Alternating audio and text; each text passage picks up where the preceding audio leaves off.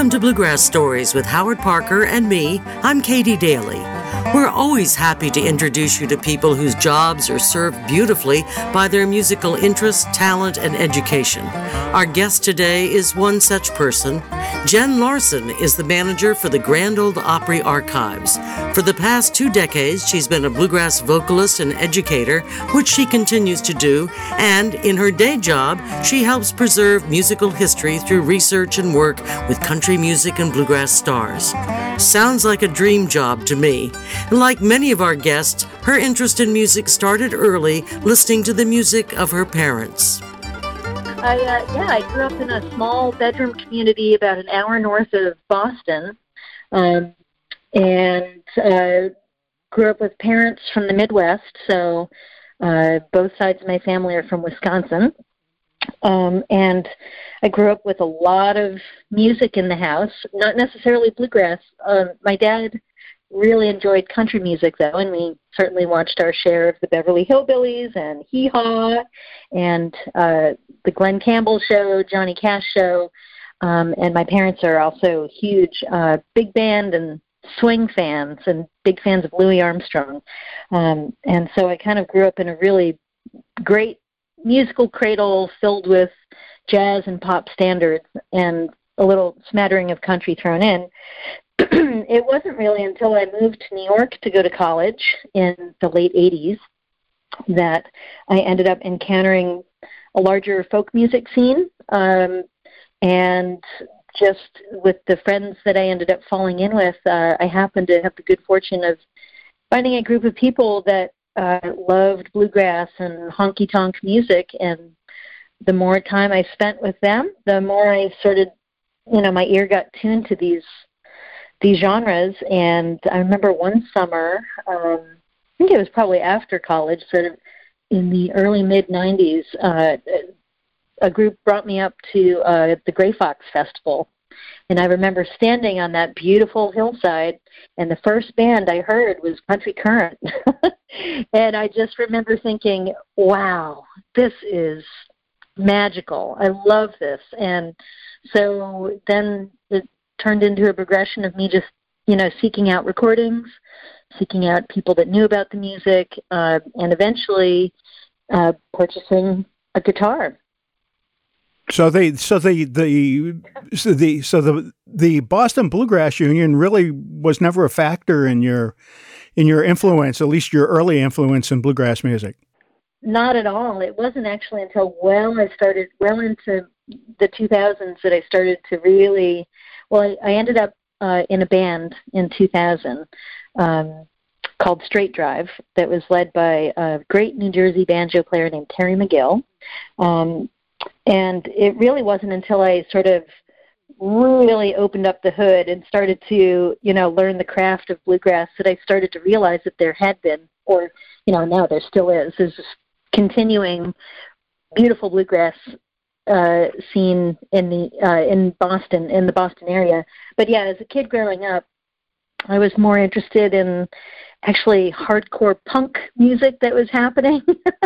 Sure, that's sort of bluegrass-like. So here you are. So here you are, a New Yorker. I guess. I mean, you've spent a lot of years in New York, and many folks outside of New York really don't associate all with bluegrass music. But in fact, there was quite a robust bluegrass music scene and roots music scene in New York. Wasn't there? I guess centered around Brooklyn, or were there other pockets of activity around the boroughs? Yeah, I mean, I would say when I entered into that continuum of bluegrass music in New York City, it was mostly taking place in the Lower East Side. There was a fellow named Greg Gehring, who maybe some of your listeners know who he is. He's from Erie, Pennsylvania originally, and he moved to Nashville as a young man to play briefly with Jimmy Martin, play fiddle with Jimmy Martin as a Sunny Mountain Boy. And he made his way to New York City in the early 90s probably maybe a little earlier than that, but I encountered him in the early 90s. And he was the hub of a really lively club scene at a place called 9C at the time. It subsequently turned into a place called Banjo Jim's. But this little storefront club turned into a pretty hot place for bluegrass and honky-tonk music, and a lot of bands formed from that. The Demolition String Band with Elena Skye and Boo Reiners came out of that. Danny Weiss and his wife Mary Olive Smith met there, and they are playing music to this day together. John Harold used to drop in. Jim Lauderdale used to drop in. And that's sort of where I ended up getting my introduction into bluegrass music in New York City. And then from there, it kind of spun out into jam. There's a very lively weekly jam session that, would sort of pop up all over the place. Virtually any night of the week, you could find somewhere some group of people jamming. And then sort of as I think into the early 2000s, Brooklyn became a bit of a hub. James Reams and the Barnstormers. James up until, obviously this year, has run a really beautiful bluegrass festival in Brooklyn. And there's also a really lively old-time music scene in Brooklyn as well. And was there yet another pretty well-known jam, or maybe we're talking about the same jam, run by a gentleman whose nickname was the Sheriff? Yeah, Sheriff Uncle Bob. Uncle Bob, yeah. Sheriff Uncle Bob, yes. He ran a really great jam session on Wednesday nights at a place that is now defunct. It was called Baggett Inn. It was a pretty lively crowd. One notable thing I want to mention about the Baggett, because that was also another hub, where a lot of paths would cross. And I remember at one point, that's where I met my friend Michael Daves, who is also a force to be reckoned with in New York bluegrass these days. And I remember the night that he met Chris Steele for the first time there, and they just sat nose to nose for a couple hours at least, playing and getting to know each other. And I think also the Punch Brothers, sort of, a lot of people kind of circulated through New York City, I would say probably mid-2000s. It was a really lively time, and that jam scene that Sheriff was running was also a good hub for all that, too. But in spite of the fact it sounds like you were having way too much fun in New York, you did not go to New York to play bluegrass music. You went to New York to get an education. So, in leading up to your job in the arts and as an archivist curator, what's your educational background? Sure. There's really nothing in my educational background that would indicate any drift towards bluegrass music. So it's something that came from another part of my heritage and brain that I wasn't previously aware of. But I moved to New York from Massachusetts in 1987 to go to a very small art school called Cooper Union, which is in the East Village, and I have a Bachelor of Fine Arts from there. And after that, I ended up getting a master's in the history of design and material culture from Bard Graduate Center. And I just wanted to mention that I actually wrote my master's thesis on the history of nudie suits and how the evolution of the rhinestone cowboy came to be. And that was back in 2000. I spent about 3 years studying Nudie Cohen and his career and country music and country music heritage, and sort of put together kind of an interesting thesis around all that. Any idea how I can pick up a nudie jacket for like $50 or less? I think you should go to CVS, get yourself a bedazzler, and have a big old Saturday night. Yeah, those are pretty high-end niche market items. But fascinating to study that, and I did that really because not because I really thought I was going to have any great career purpose, but it was sort of my attempt to intersect my love of design history with my love of country music. And so I wrote that thesis and then thought, well, okay, I'm just going to put that on the shelf for now. And then I ended up several years later getting a library science degree from Pratt Institute, which was probably the most practical thing I ever did. But in between the master's thesis from Bard and my library science degree, that's when I was also learning my craft and playing in a band, sort of as a weekend warrior in bluegrass. And I did that with Straight Drive for about 10 years, and I was just going over some of the gigs that we played, and they're pretty, we played everything from like VFW halls to some pretty high-end educational series. Probably our most amazing gig was playing at Carnegie Hall on the main. Oh. And we shared a bill with Sierra Hull and Ryan Holiday and a regional group called the Ebony Hillbillies, which is a really great black string band out of New York City. That sounds like a highlight, that sounds like a career highlight right there. Just to stand on that stage, yeah, and to sing into that hall, although, it was part of an educational series, so I kind of liken it to playing at a kid's birthday party because, the audience was filled essentially with kids and our families who were coming to support us. And I just remember once, when Terry started to play the banjo, we did some fast instrumental and all the kids started to bum rush to the front of the stage. And I just thought, well, there's bluegrass showbiz for you, right? At Carnegie Hall, you get a bunch of kids running towards the stage. It was great, though. And what an honor. And to know, to go back and understand a little bit more about the history of how bluegrass first appeared on that stage, is pretty amazing. And yet, even after all of that, your the next stage of your career was really not in the music industry, was it? I believe you went to work for the Met. Yeah, I had been pretty much continuously working a day job throughout all of this. There was one brief moment where my path crossed with David Bromberg and his wife Nancy Josephson, and I briefly went on a tour with them to be a backup singer in David's band and to work with a project that Nancy had. And that was one moment in sort of the mid-2000s where I thought, geez, I wonder if there is something else out there musically for me that could lead into a career. And then I decided, no, I like having a day job.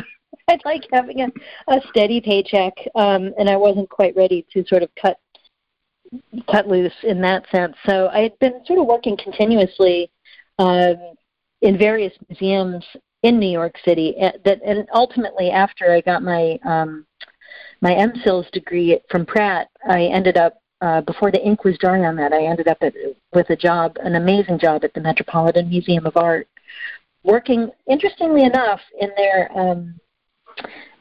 their Arts of Africa, Oceania, and the Americas collection. So it was an entirely ethnographic historical collection, and I was in charge of all their visual materials, their photographs and study materials, and part of their library of images.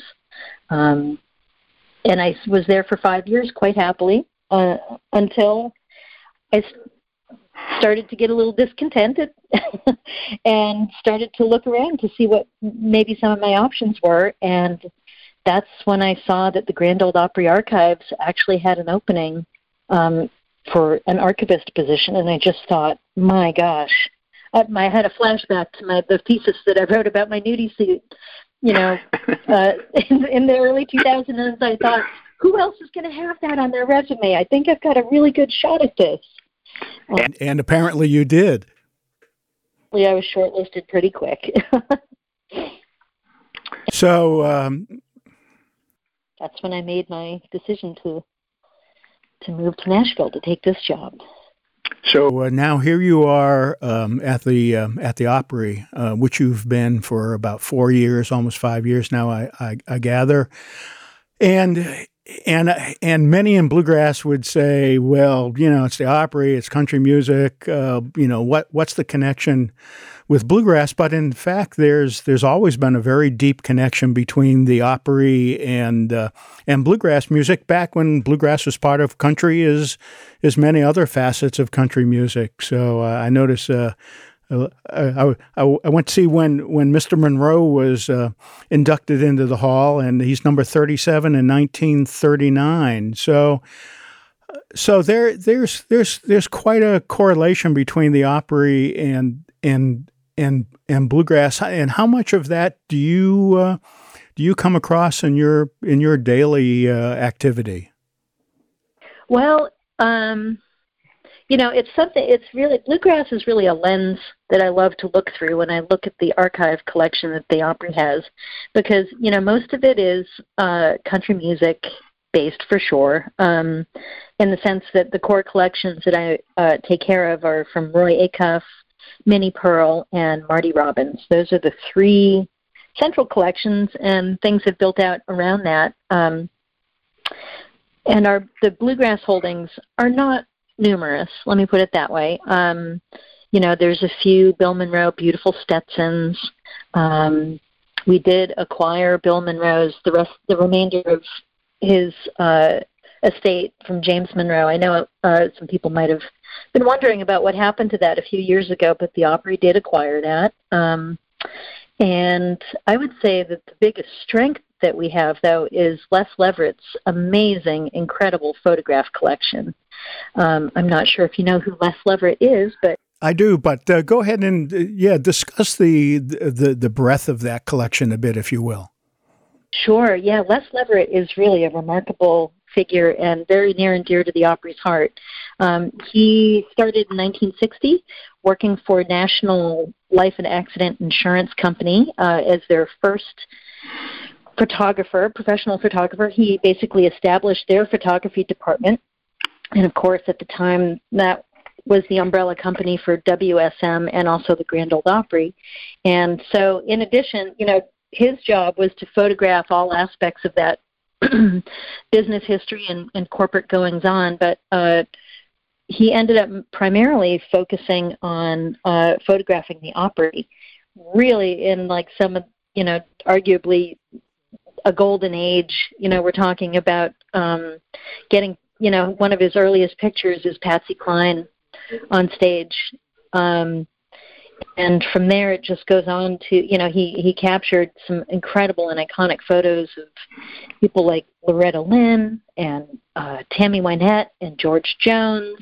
And then to sort of orient this back to bluegrass, there's some incredible pictures of Bill Monroe on stage, Bill Monroe off stage, sort of candid pictures.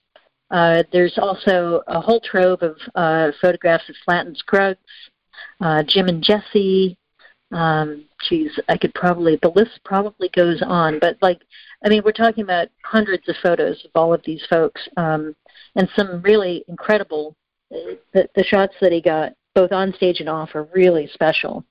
So I love to see that kind of representation in the Opry archives. And also to mention, we have Jim McGuire's photograph collection, and Jim is famous for his Nashville portraits.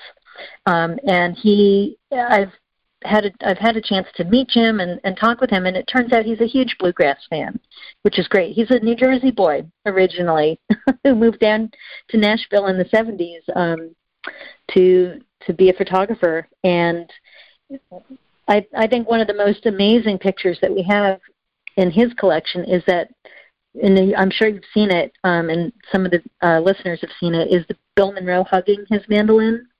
Oh, yes. Which to me is just, I call that a unicorn shot. It's just, what are the chances?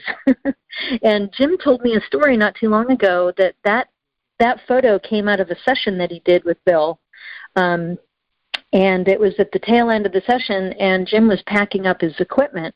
And apparently Bill had said to Jim, could we just do one more photo? And Jim turned around, and that's the pose that Bill had. And I can tell you that that as a dobro player, I'm aware. I talked to the late Mike Aldridge quite considerably, and I know that Jim McGuire was the photographer on Mike's first solo album, which is just called Mike Aldridge Dobro. And in fact, the dobro pictured on the album cover, in fact, is not Mike Aldridge's dobro. It was Jim McGuire's dobro. Really? Oh, yeah. Talk to Jim about his dobro playing. Yeah. Oh, that's wonderful to hear. Yeah, so that's, the bluegrass heritage at the Opry is something that I'm always looking for ways to kind of like bring that to light and celebrate it and do some storytelling around it. And so, that's, yeah, especially as we approach our centennial. The Opry is coming up on 100th anniversary in a few years. And I think bluegrass is so integral to that story. So I look forward to being able to pull together some kind of exhibit or something. I'd also note that the latest, she's not quite inducted yet due to the pandemic, but Rhonda Vincent is patiently waiting in the wings right now. I can't wait to see that happen. I know, and it's unfortunate timing because I was really looking forward to actually trying to get backstage to see that one, because that's a really special moment, and I know that how much it means to Rhonda to be inducted. And so, yeah, that's a celebration that we all look forward to for sure. Now, in your job as archivist or within the Opry collection, what is the Opry looking for these days? Is there something specific that they have and you have your eyes on? And if there's someone out there lucky enough to have some type of an artifact, how do they contact the Opry for possible inclusion into the collection? That is a good question. We've been doing a lot of thinking in the past few years about what we want our collection scope to be, because the fact is that we're not the Country Music Hall of Fame, and we're not the Bluegrass Hall of Fame and Museum. That our collection is really embedded within a larger business culture, and so, I'm trying to focus on things that we can have to tell the history of the Opry and the storytelling around the artists affiliated, whether they've been members or guests. But that also includes, I'm interested in things like ephemera, like ticket stubs, and I kind of have this grand vision of putting all of the Opry programs that I can get my hands on, the physical like programs for the night, into a master list, and sort of queue those up chronologically. So we have sort of a full accounting of every show. I think that would be amazing.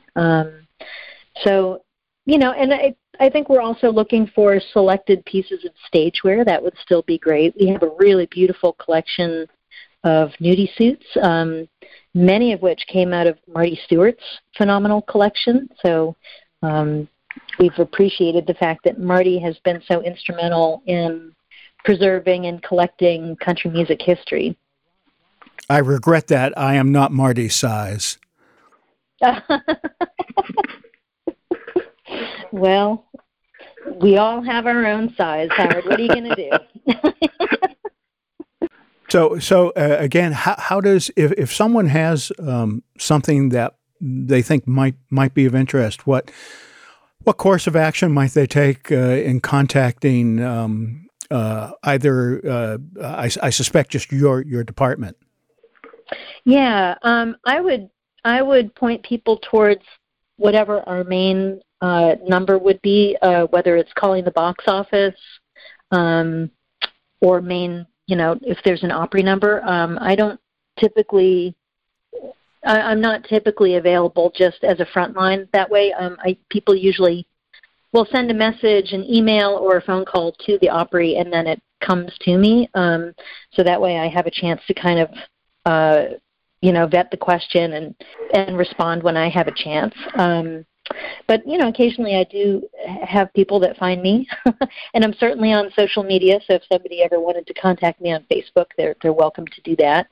And then that will launch a conversation about what they have and to see if it fits in our collecting scope. I do appreciate the times where I have had a chance to talk to a collector or somebody who has a memory. My dad went to the Opry in the 50s, and we have this great signed program or, songbook from Ernest Tubb or somebody. I always love hearing stories like that because there's such an intergenerational connection with the music, and I really value and respect the fact that we have diehard fans, in those generations. And so it's nice to hear people reflect, that they have a family memory associated with the Opry. And do you have an opportunity to actually go into the field, either in search of something unknown or to take a look at a particular artifact that you think the Opry might have an interest in?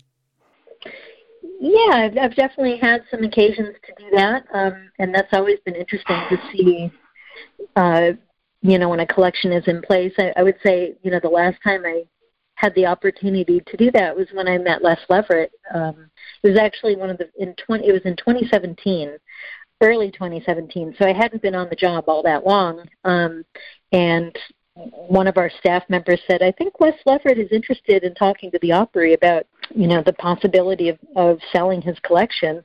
And lo and behold, all of a sudden I find myself in Les's, in his office, his home office, with his file cabinets that are just brimming full of the most beautiful photographs. And there he is with a huge smile on his face and stories upon stories to tell about his career. Les and I have hit it off as friends, and he's just a delightful guy. And every time I've ever had a question about any of his pictures, he's got something interesting to say and some great anecdote. So meeting him has definitely been one of the highlights of working at the Opry. But that was a great example of me going into the field to check out a collection. This podcast is really angled toward either the serious fan, the bluegrass fan, or the bluegrass professional. And here you are,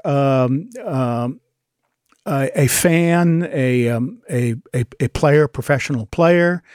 You've toured, you've been around the world, and I note that just a shout out to one of my local buds, Bob Perilla, and Big Hillbilly Bluegrass. You've been on tour with him overseas for the State Department, and you've taken those parts of your history and made it into a career. And we always like to ask those individuals that have done that for those men and women following in your footsteps, what advice, if any, might you give them? What prerequisites might you recommend for someone either becoming an archivist or getting involved with something like the IBMM or the CMA Museum or the Opry?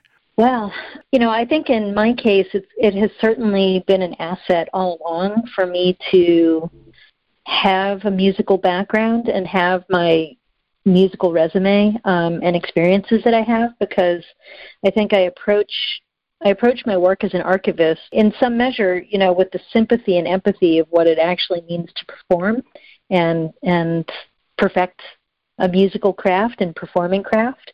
So when I work with a performing arts collection, which is essentially what this is, and what the Country Music Hall of Fame has, what IBMM has, and to some extent CMA, they also have a collection.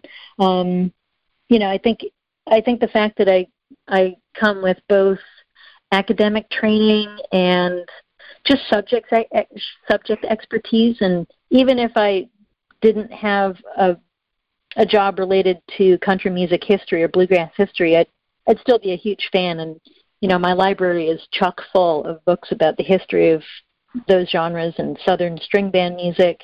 So I would say that it's helpful, not necessary to be a musician, certainly not. But for me, I've found that I bring something a little bit unique to the table as a result. But I would say also, as I had mentioned earlier, one of the smartest, most practical things I ever did was to go back to get my library science degree, because that opened a lot of professional doors for me. And it's a very practical degree in terms of learning how to organize information and understand, you can walk into a university library and understand how to work with a researcher or how to do research. And so I feel like my practical experience combined with my educational experience has made me, it's really enriched my career, for sure. Are you the only performing archivist at the Opry right now? Yes, that is true. Yes, I know Chris Jocelyn is, over at IBMM. I feel like he's kind of somewhat my soulmate, my museum soulmate, in the sense that, he's the director of that museum, and yet he's also a picker. So there's a few of us out there. I'd like to meet us. Maybe we could make a super group somewhere. the archivists. Yes, the singing archivists. How large is your department at the Opry? Oh, we're tiny. We are just a tiny.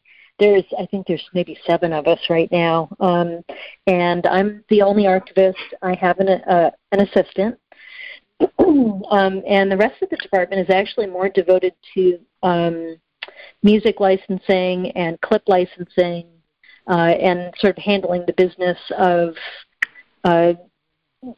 the Opry and various, the Opry Entertainment, which is the division that I work for, just launched Circle TV, which is a whole new digital platform devoted to country music content of all kinds. They're broadcasting the live shows that the Opry is continuing to do now to an empty house at Opryland.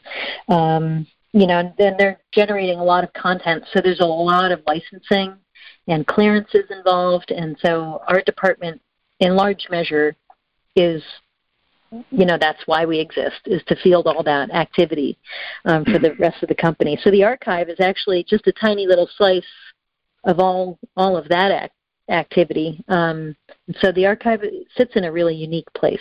Jan, it's a weird time for you, for the Opry, for performances. There's still an opportunity for, I think, performance and education. And I'm wondering what endeavors you're currently involved in, any collaborations you might be involved with on the performance side of the business, and what we can expect from Jen Larson over the next couple of months.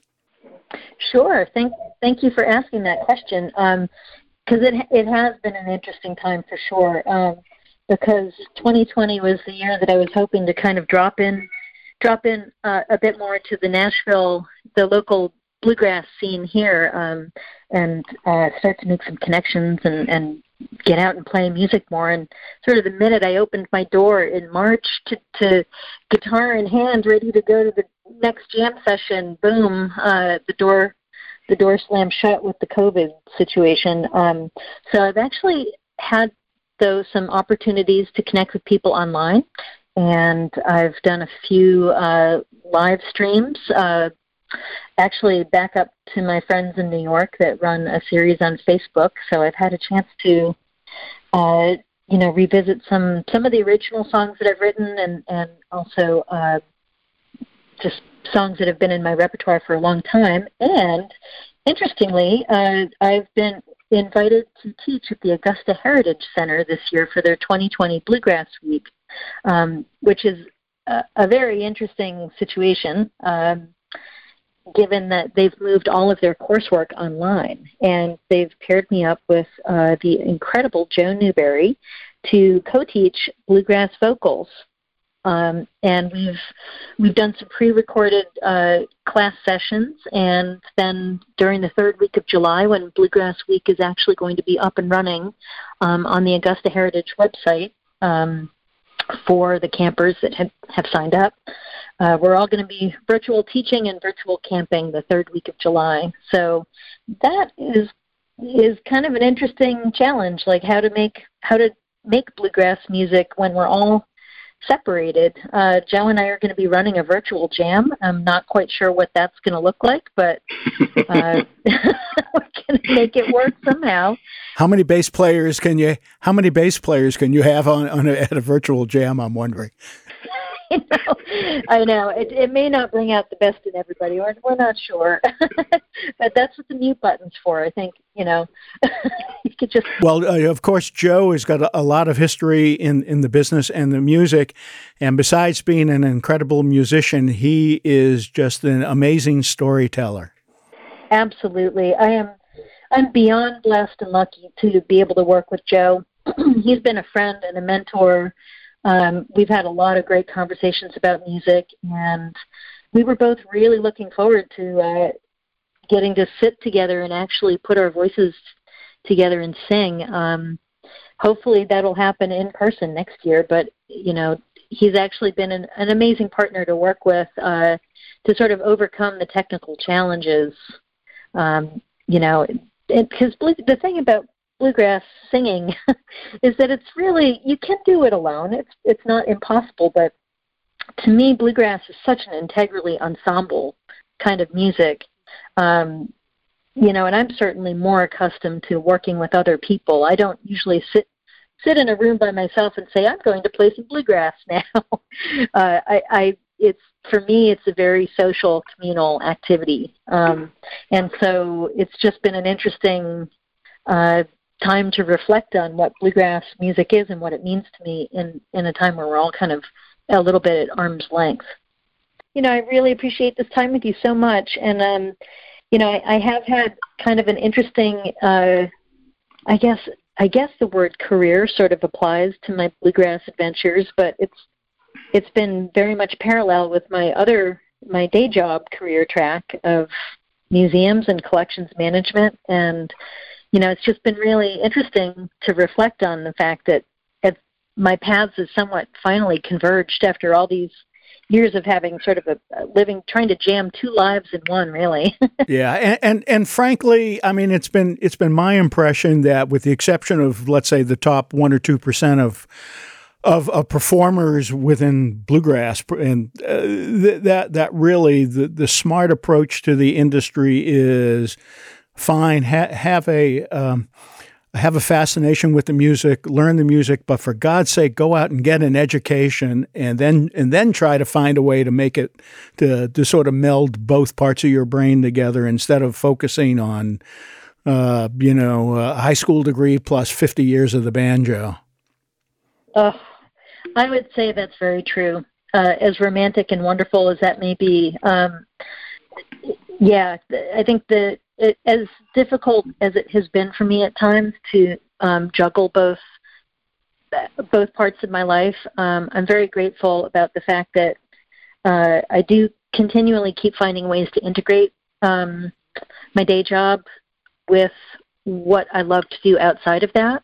And I would encourage that, for most folks, you can still have a really meaningful and fun experience professionally, or even just, non-professionally as a hobbyist, as a serious hobbyist. I think 2/3 of the bluegrass community falls into that category.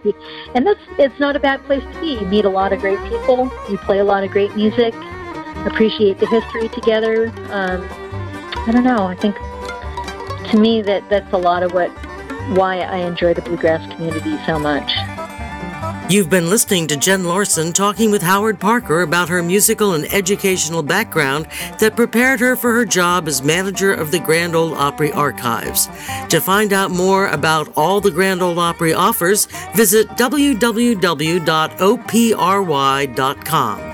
And you can hear more episodes of Bluegrass Stories on SoundCloud, Facebook, Apple and Google Podcasts, and on katiedaily.com.